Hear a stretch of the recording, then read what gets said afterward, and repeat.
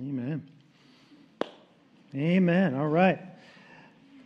Well, good news. Last week at our business meeting, we called unanimously Austin Shields to be our new youth director, and he has accepted the call. So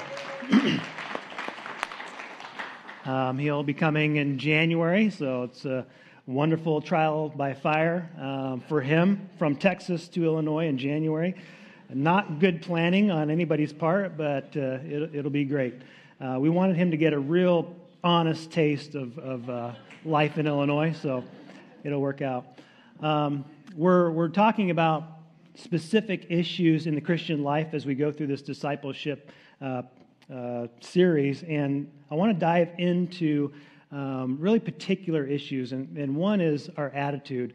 If you remember, Jesus taught a story about a couple of sons. There's one famous one that we all know about the one who's the prodigal son. And then there's this other story about two sons where the dad, he asked his two sons to go work in the field for him. And he asked the one, will you go work in the field? And he says, sure, I'll go work in the field. And then he turns around and he doesn't go. And then he asked the other son to go work in his field. And he says, no, I don't want to do that. And then later on, he changes his mind and he goes and works in the field. Have you heard this story? And so Jesus asked which one was obedient. And that's a good question. Like, in your mind, which one was obedient? Because he ended up going.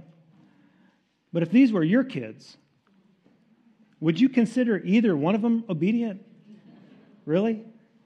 When we had little kids at home, I remember we had one in particular, I won't say which one, that was really a struggle when they're really like 3 years old or so. The attitude was just hard. Okay, we'd be in the grocery store, and this one kid of ours, not saying which one, would want something, and she would just throw a fit. And Molly, this was mostly on Molly. I couldn't handle this. Molly would take her aside and get her to calm down and get her off of this tangent, and she was able to correct this kind of defiant attitude, but over the years, in raising kids and as parents, we all understand this. We want our kids to be obedient, to do what we ask the first time. But then also, not just to be obedient when we ask them to do something, but to do it with a good what? Good attitude, or a good heart, good heart attitude. And here's what happens is if they do what we ask, but they don't do it with a good attitude, we still consider that they're being disobedient. We did. Maybe you don't. I did. That the attitude was just as important as behavior. And so the two sons that Jesus talks about, one says, oh yeah, I'll do what you're asking, and then he doesn't do it. That's disobedience. The other one won't do what his father asks, and then he changes his mind, but that's defiance. And so it's in the Christian life, it's behavior. We have faith that brings us into a relationship with God, that brings us into an understanding of what this relationship looks like by the application of grace and the infusion of the Holy Spirit. And now we're beginning to walk according to God's Word, and we begin to change our behavior. We begin to do things differently, right? But we sometimes neglect to talk about the attitude that we should also have about the whole scenario. What does this look like? If I'm morally doing what the Bible tells me I should do in front of the people that I work with or go to school with or I'm related to or friends with, but my attitude stinks, do they see a good witness? Is God honored in that? Is it something that God is pleased with? Just that I'm doing the right things? Or does he want me to have the right attitude as well? And so what we're going to look at, and this is fairly simple if I can keep it that way, is four things that 1 Thessalonians teaches us about the right attitude, and then I'm going to infer that there are four bad attitudes that this is correcting, okay? And so let's stand as we read God's Word. This is 1 Thessalonians chapter 5, and we're going to pick it up in verse 12. It says, "We ask you, brothers, to respect those who labor." Here, I want you to take out your highlighters if you have them, pens. Mark up your Bible, the Pew Bible. It doesn't matter. Any Bible, mark this up. "We ask you, brothers, to respect those who labor among you and who are over you in the Lord and admonish you, and to esteem them very highly." Circle. In love, because of their work. Be at peace among yourselves.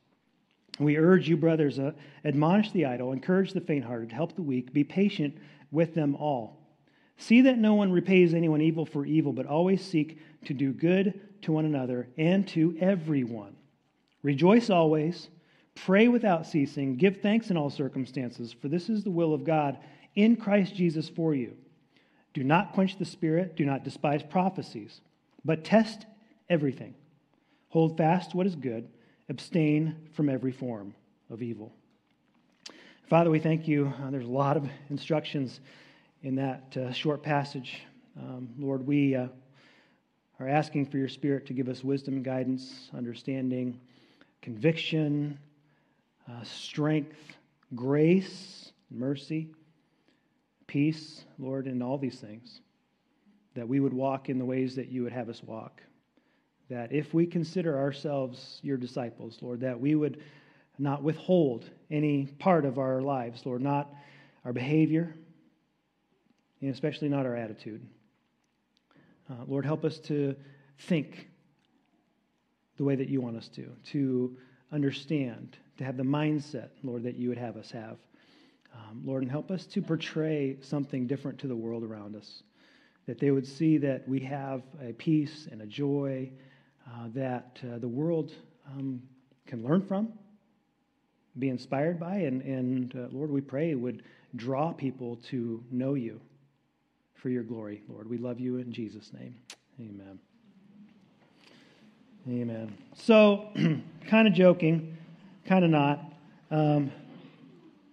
The first part, I honestly almost didn't include it in the scripture that I was going to read this morning because it sounds a little bit self-serving. You know, from a leader to then preach on, hey, you need to respect your leaders, that sounds a little bit self-serving.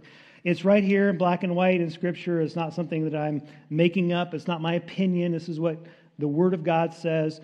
And I'm going to qualify this really quick before I get into this situation, this issue, because I think it's worth saying. I have felt over the years, 16 years of pastoring this church, a tremendous amount of grace and love and encouragement and appreciation. It's somehow infused in the culture of this church, okay? So I'm saying that up front because the next thing that I'm going to say may not sound as encouraging to you.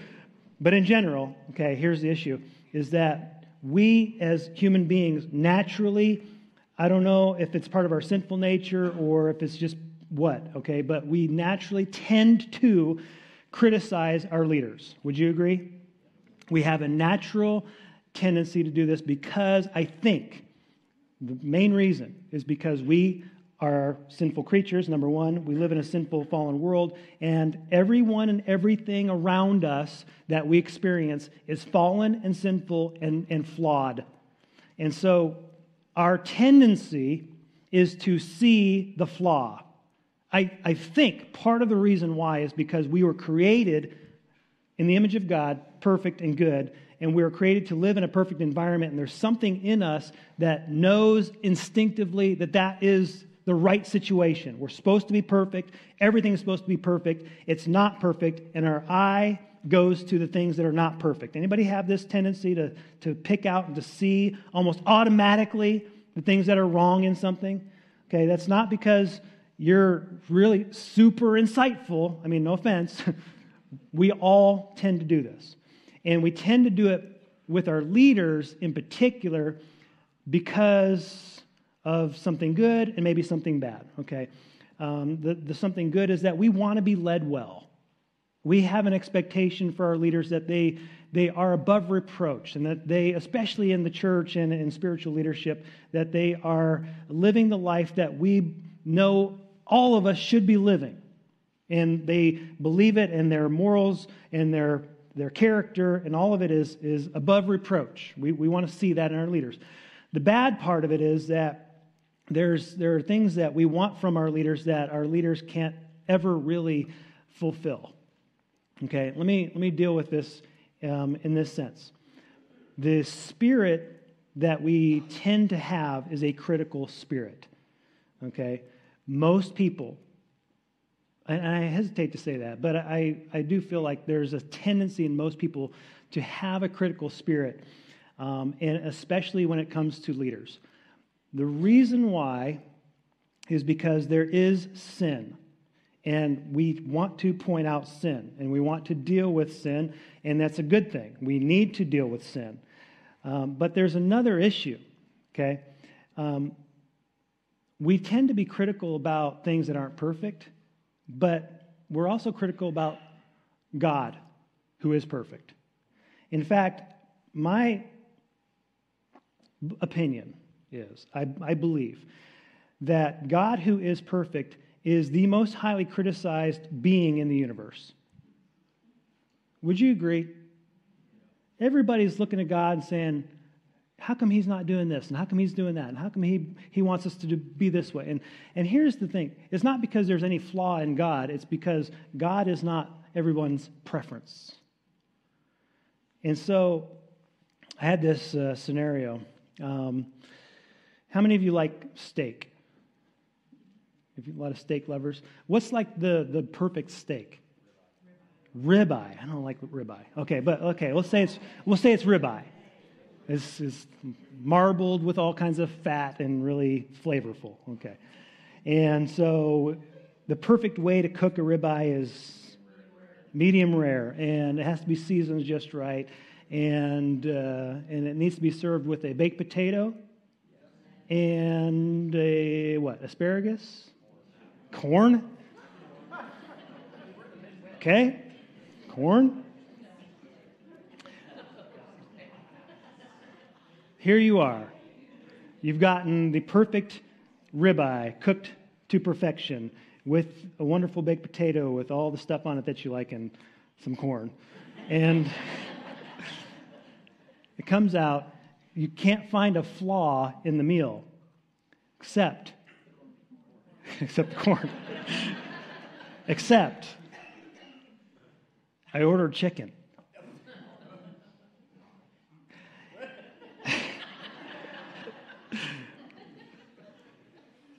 And here's the deal, is a critical spirit that we have to be careful with is that when we're dealing with sin, then there's a way to deal with sin. Jesus gives us Matthew 18. He gives us a very clear path. If there's a sin issue, then you go to the person and you deal with them directly about the issue of sin. If they won't listen, then you bring somebody with you. And if they still won't listen, then you get the church involved. Okay, there's a path. There's a very clear process for how to deal with a sin issue. A lot of the time, we're critical, not because of a sin issue, although, okay, how many of us are applying Matthew 18 and the sin issues that we see around us? Very rarely do we actually follow Jesus' path or his process that he's given us. And it wasn't mincing words about it. It wasn't unclear. It was very clear. This is what we're supposed to do. We tend not to because we tend to do one of two other things. One is avoid it altogether. Hopefully it'll just work itself out. Like, we don't want to be the one to have to deal with it. Or we'll just go and talk to everyone else about it, not to the person directly. Right? Okay. So he gives us a clear path to how to deal with sin. Now here's the other part. It's the preference issue. That we are critical not because of something being wrong or flawed, or it's just because it's not how we like it. Within the church, this is hard for me to say, okay? It's hard for me to say because it could result in somebody realizing that they need to be in a different church. But here's the deal. As leaders, we want everyone to like what we do and how we do it, and what we're saying, and how we're leading, and how we're teaching, and how we're whatever, programming things, planning things, etc. And there are people that are going to never be satisfied with what we do because it's just not to their preference. The style of music isn't what they are looking for. The mood of what we do and how we do it, how we're saying things, how I preach is just not to some people's preference. It may just be a personal thing. I remind them of somebody they hate or whatever.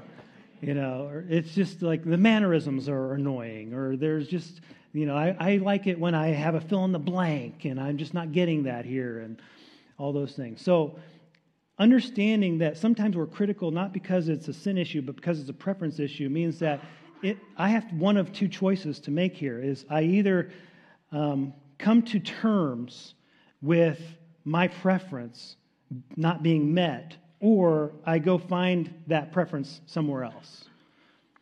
And when it's not a theological or biblical issue, that might be okay for that to happen. And this, I don't want to say that because I want everyone to come here. I want this church to be the place where people come and they are fed and they grow and they learn and they have community together and where we can do church together. But what we have to come to terms with is the issue that sometimes we're just not going to fit everyone's preference. And in some ways that's okay. As long as it's not an issue of we're not preaching the word, and I'm going to go find the word somewhere else. If that's the case, then we're off, and we need to get back to the word of God. Or they are preaching the word, and I need to go find somewhere that doesn't preach the word because I don't want to be convicted.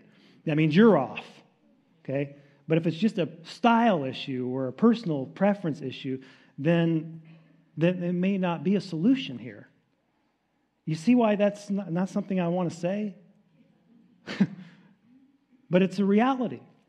And why that is important is because if a critical spirit is not dealt with in one way or another, then it can become a divisive spirit. And so the next thing that he says is that you need to be at peace among yourselves.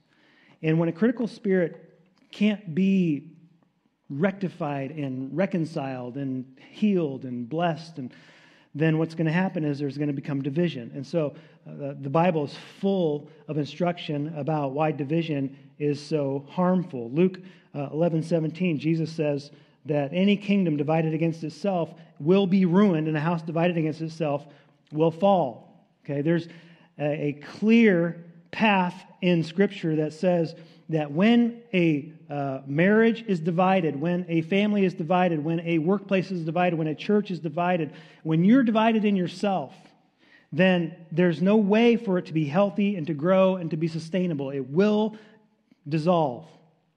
It will be destroyed. It will destroy itself. Even Satan knew that a kingdom divided against itself won't stand. Satan does not oppose himself. This was the whole issue. That they were saying that Jesus was driving out demons by the hand of Satan. And Jesus was like, Satan's not that stupid. Don't you understand? Like, Satan wouldn't do that. He knows this. How come we don't know it? And so I'm just going to show you some scriptures that deal with this because I don't want us to be under any false understanding here. But it says, Romans 16:17-18 says, I urge you, brothers and sisters, to watch out for those who cause divisions and put obstacles in your way that are contrary to the teaching you have learned. Keep away from them, for such people are not serving our Lord Christ, but their own appetites. A critical spirit that becomes a divisive spirit is a dangerous thing in the church. Titus 3:9-11 says, but avoid foolish controversies, genealogies, arguments, quarrels about the law, because these are unprofitable and useless. They're people that just constantly want to get into arguments and discussions about things that don't really matter and make them an issue. He says, and this is strong language here, he says, warn a divisive person once, then warn them a second time. After that, have nothing more to do with them. You may be sure that such people are warped and sinful. They are self-condemned. That's kind of harsh. How many of you knew that passage? Is that new to you? Not something we talk about a lot. Jude 1:16-19 says, these people are grumblers, fault finders. They follow their own evil desires. They boast about themselves, flatter others for their own advantage. Now, this is probably not Christian people, probably not people within the church that are confirmed faithful followers of Christ who have kind of just gotten off track. These are people that have infiltrated the church in order to destroy it. Okay, this is what I would understand. It says, dear friends, remember that what the apostles of our Lord Jesus Christ foretold. They said to you, in the last times, there will be scoffers who follow their own ungodly desires. These are people who divide you, who follow mere natural instincts, do not have the Spirit.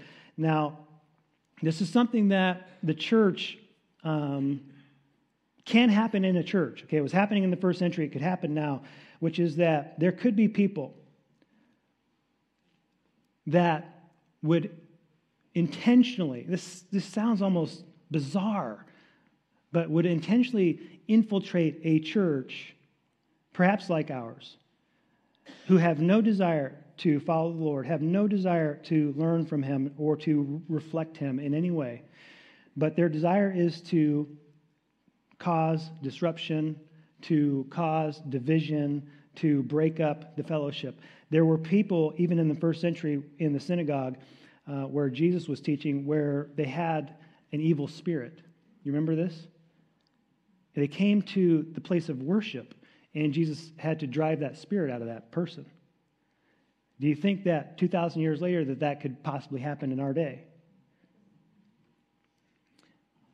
The problem with our day is that we don't recognize evil spirits like that, and so we tend to gloss over when people act in a maliciously evil way because we don't think that really it's an evil spirit. We just think, well, that person, had a bad day. But we have to be aware of this reality. Galatians 5:19-21 says the acts of the flesh are obvious. He starts with sexual immorality, impurity, and debauchery, idolatry, witchcraft. But here's an interesting thing. There's a section in the middle. Hatred, discord, jealousy, fits of rage, selfish ambition, dissensions, factions, and envy. 8 of these things that are obviously acts of the flesh have to do with the attitude, have to do with this issue of how you approach people in a relationship. I find that very interesting. And so, as we come to this divisive thing, here's what I learned in my marriage a long, long time ago, by God's grace, was when Molly and I had a disagreement.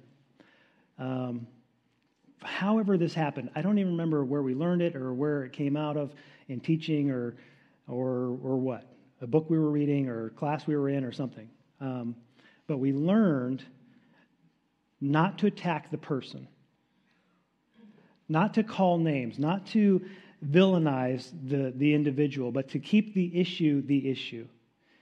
And if you can do that, if you can keep the issue, whatever issue you're dealing with, as the issue, and not begin to personalize with attacking the person's character, and you always do this because you're like your mom, and you're just a jerk, and you're, the things like that we tend to say when we get mad because we want to win an argument. Anybody ever do that? And what's happening is when you take the issue and you personalize it, now the issue is no longer an issue at all, is it? In fact, how many times do you forget what you're even arguing about? Because it's become personal.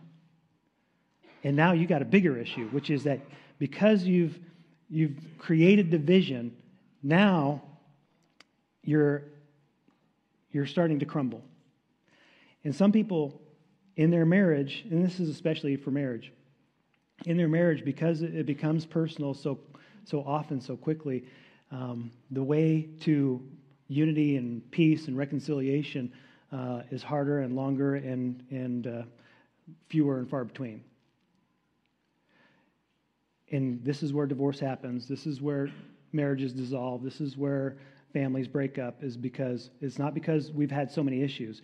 It's because all the issues that we have became personal. A house divided against itself will not stand. That is a basic rule, a spiritual rule in every relationship. As soon as you become personally attacking, you no longer have the ability to deal with the issue at all. And it doesn't matter what the issue is, all the issues are an excuse to attack the person. It can be as small as, how come you didn't wash the dishes? I mean, I have been in trouble for not walking the dogs.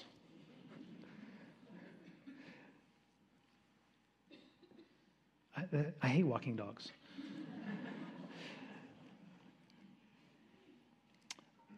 Division is a problem. Be at peace among yourselves. This is what I love, is that when God looked at his world, instead of destroying it, which he could have done, he sent his son. God became a peacemaker because that is his ultimate desire, is to bring unity, not division. Now, here's something that you're going to say, well, what about this? Jesus, because he is exclusively the only way to the Father, is divisive in himself. If you claim Jesus, then by doing that, you have become divided against the world. But you are in unity with God. And you're in unity with all those who trust Jesus Christ. And so you will be at odds with the world around you. This is what Scripture clearly tells us. This is why Jesus says, in this world you will have trouble. But take heart, I have overcome the world. Now, here's the next thing, is that there's a desire to overcome a critical spirit. So the first thing is that we have to overcome, I said a critical spirit. A critical spirit, secondly, that becomes divisive, and thirdly, it is cynical. Okay, and so he says here, we urge you, brothers, admonish the idle, encourage the faint-hearted, help the weak, be patient with them all. A cynical spirit is when you and I, God's not cynical. You know that? You know that God's not cynical towards you, towards the world, towards humanity in general? But we become cynical, and the cynical spirit is when we stop believing in grace. That we don't trust that anyone can change or that certain people can change. That we begin to lump people in a category of those people that will never get it. And so I'm done with them, and I'm not going to continue to bother to trust or hope or invest in. You ever given up on somebody? You don't want to admit it, do you? Because it's like, as a Christian, what you know through God's Word and His Holy Spirit in you is that every human being who's still drawing breath has the potential to be radically transformed by the grace of Jesus Christ. And because we believe that, we can't allow a cynical spirit. We have to urge those who are lagging behind. We have to encourage those who are a little bit weak, those who are discouraged. We have to continue to hope and trust and believe and invest in and apply whatever strength we have to whatever weakness they have. Because there is a chance. And so even if it seems like a shot in the dark, we're still going to pray for them. We're still going to believe the best for them, because by God's grace, He still believes in the best in you. And if I can change, then they can change. And I've seen some people change radically. Have you? I've seen people rescued from addiction. I've seen people rescued from bitterness. I've seen people rescued from sin that was oppressive. They get it, and somehow the Holy Spirit changes their life. And you're like, I didn't think that was possible. There are some of you in the room today who you've been prayed for a long time, and you're here because somebody kept praying for you and didn't give up on you, and they didn't allow cynicism to win. And so we got to be careful that we don't allow cynicism to win when we're dealing with kids, parents, friends, coworkers, whoever it is. We got to continue to pray for them. We got a whole school of our young people that we need to continue to pray for. We have a whole community around us that, by God's grace, He can change. And He can use us to help that change. And it's so easy to begin to just isolate and protect and insulate ourselves from the influences of the world. Or else we get into this situation where I don't want to be hurt anymore. You ever felt that way? I just don't want to be hurt anymore. I don't want to be disappointed anymore. I was told early on in my ministry not to trust people. They will disappoint you. And by some arrogance of my nature, I refuse to believe that. I mean, I know that that's possible. I know people will disappoint you, but I'm not going to stop believing in grace. No matter how many times people may fail, I know that. Here's what Jesus said to Peter. Peter said, Lord, how many times should I forgive somebody who sins against me? Well, like up to 7 times? Pretty gracious. Would you agree? Somebody sins against you in the same way 7 times, and you forgive them? That's like, yeah, fool me once. What do we say? Fool me once, shame on you. Fool me twice, shame on me. And the idea is after that, I'm done with you. And what does Jesus say to Peter about that? He says, not 7 times, 70 times 7. And the idea is, as many times as they are going to ask for forgiveness, you're going to forgive them. And you're going to continue to believe in grace, and you're going to continue to extend the same grace that's been given to you. How many times would you need to sin against God, and God's going to be done with you? An infinite amount of times where you're going to come back to God, and He's going to still forgive you, because He promised that as often as you'll come to Him, He will forgive you. And He says, if you're going to receive that kind of grace from me, then you're going to need to give that kind of grace to other people. And cynicism has no place in the Christian's life. That's a hard one for me. I fight that. I'm going to tell you, I do fight that. And it's not because I don't believe people can change. It's because you do get hurt. And you have to continue to come back to mercy and forgiveness and grace and potential. And what I've received, I need to also give. Amen?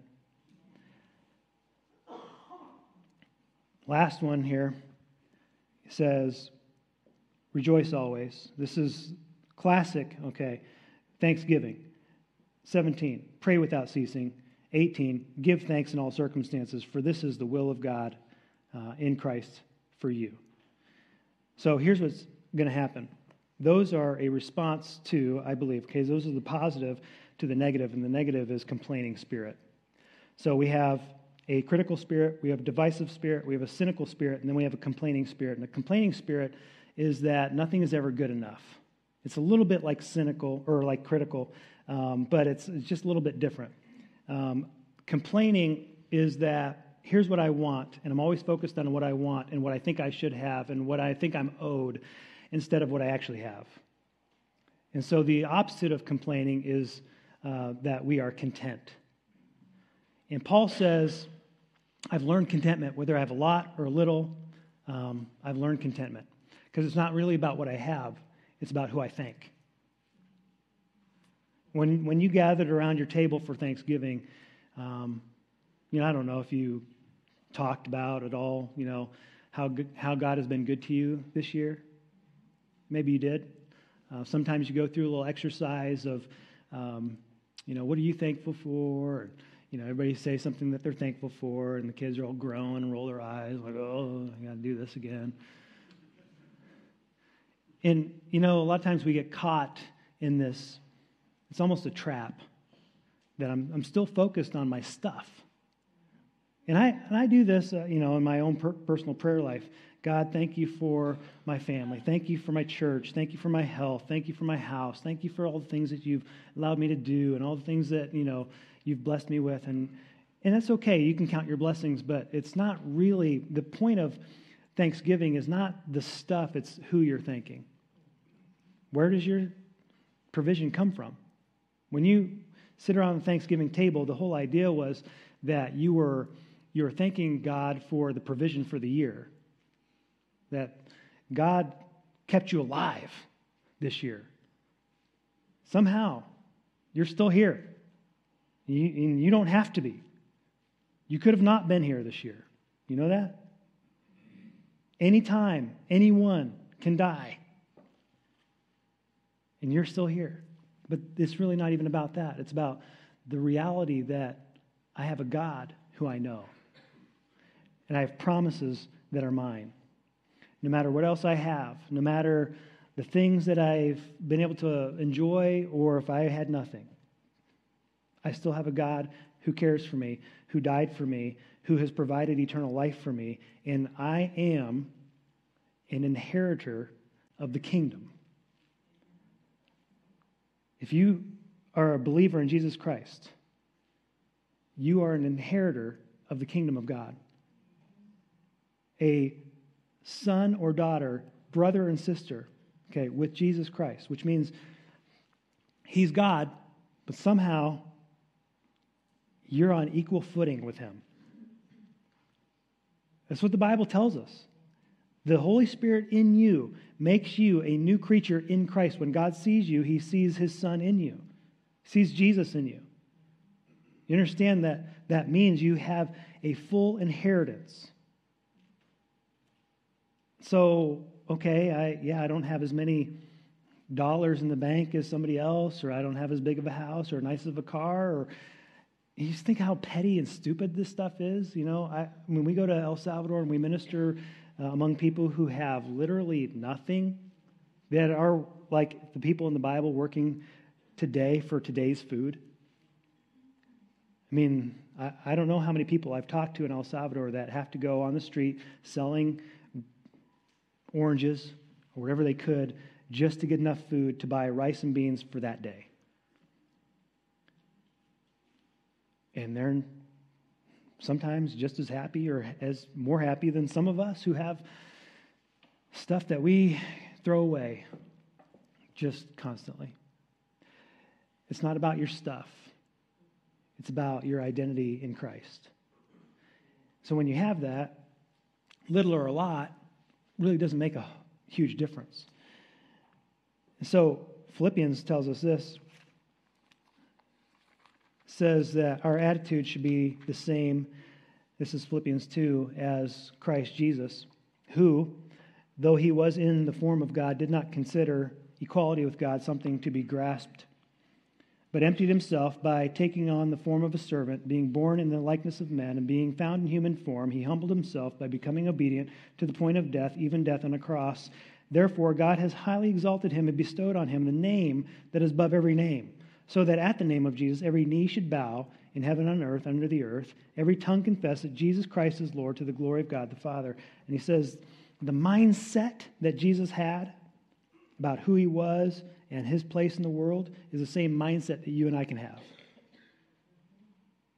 That we should be striving for, not just the lifestyle, but the way we understand who we are, who God is, how we relate to everything in the world.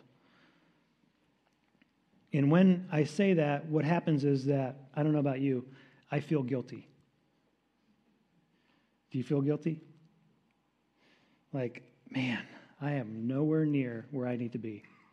I want to give you an understanding. There are three options about your mindset.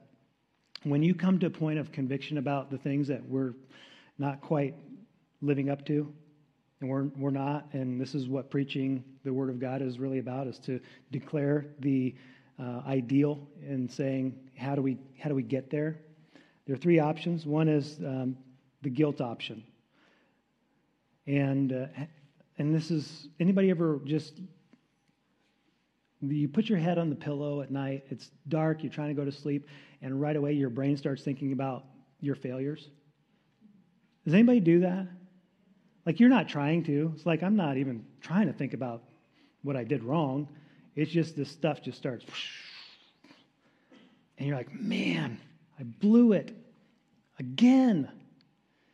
And an option, when you hear what should happen and how you should be and how your attitude should be and how your life should be, there's an option, which is to let Satan have his turn. And Satan is an accuser, and he loves to make you feel guilty, and he wants you to feel like you'll never measure up. And when we get spun out in guilt, then this is what we're doing. We're letting Satan just have his turn on our heart. Because he loves to do that. The next option, though, is when you can harden your heart and refuse to even think about anything that you've ever failed to do. You just build yourself up in pride, and I'm going to quench the spirit. I'm going to harden my heart. I'm going to believe that I am really good and build myself up. That's letting your flesh have its turn. It's too hard. It's too difficult. It's too painful to think about my failures, so I'm not going to think about it. I'm just going to ignore them. And one of the things that I feel like we almost rarely do is we let grace have its turn. And grace having its turn means that as soon as I feel that guilt, instead of letting Satan run with it, I let the Holy Spirit take that sense of not quite living up, and I say, God, thank you for revealing that to me. I'm sorry for how I've fallen short of that, and would you help me to do better next time? Because the conviction of the Holy Spirit does help you to feel guilty, but only for a very short amount of time. It should not keep you up all night. You bring that to the Lord. You say, God, I confess. And God, thank you that you still love me. Thank you that your grace is enough. Thank you that your Holy Spirit is empowering me. Thank you that I can do better tomorrow, and I will. And remind me. Remind me of that moment of guilt so that I can have a victory tomorrow. Because when you leave this place in just a few moments, I don't think that God wants you to feel beaten down. I think God wants you to feel empowered to do what he's calling you to do. Amen? We leave with a brighter countenance, like we've met with God. He's spoken to me, and I'm ready to do what he's calling me to do. He's called me to be an example to the people around me because I want them to see what it looks like to have a godly attitude, not just godly behaviors. Father, we thank you. Thank you that you are willing to share with us your spirit, share with us your attitude, share with us a new heart to enable us to live in a way that honors you, not just with moral behavior. Lord, we do pray for that. We want to live in a way that exemplifies the lifestyle of Jesus, but we also want to live in such a way that our mindset is the same, or at least it's striving to be more like the attitude of Christ, to be joyful in our difficulties even, be joyful in the things we don't understand, that we're improving, that we're changing, that we're beginning to accept that the failures are forgivable because of your grace. And the potential is awesome because of who we are in Christ. And so we thank you, Lord, that you have called us into a new mindset. And we give you all the glory for that. Lord, I pray that not only would you raise up your people to have a new mindset, but Lord, if there's anyone this morning who needs to have a new life, a new mind, or a reformed heart, Lord, I pray that this morning would be the time where Jesus would become real and take up residence in their heart. And we would accept that. Father, we thank you. There's a movement, Lord, of your Spirit that we need to get on board with, Lord, I pray that you would move and that we would move with you in Jesus' name. Amen. Amen. I want to invite you this morning. This is hard, I think, in a lot of ways because there's so many different things that may be going on in your mind. But if the Lord is addressing an attitude that you need to just lay down at the cross, then I pray that you would do that this morning. Just come and lay it down and say, God, I'm going to replace this bad attitude with the good one that you want for me. Amen. Let's stand and sing.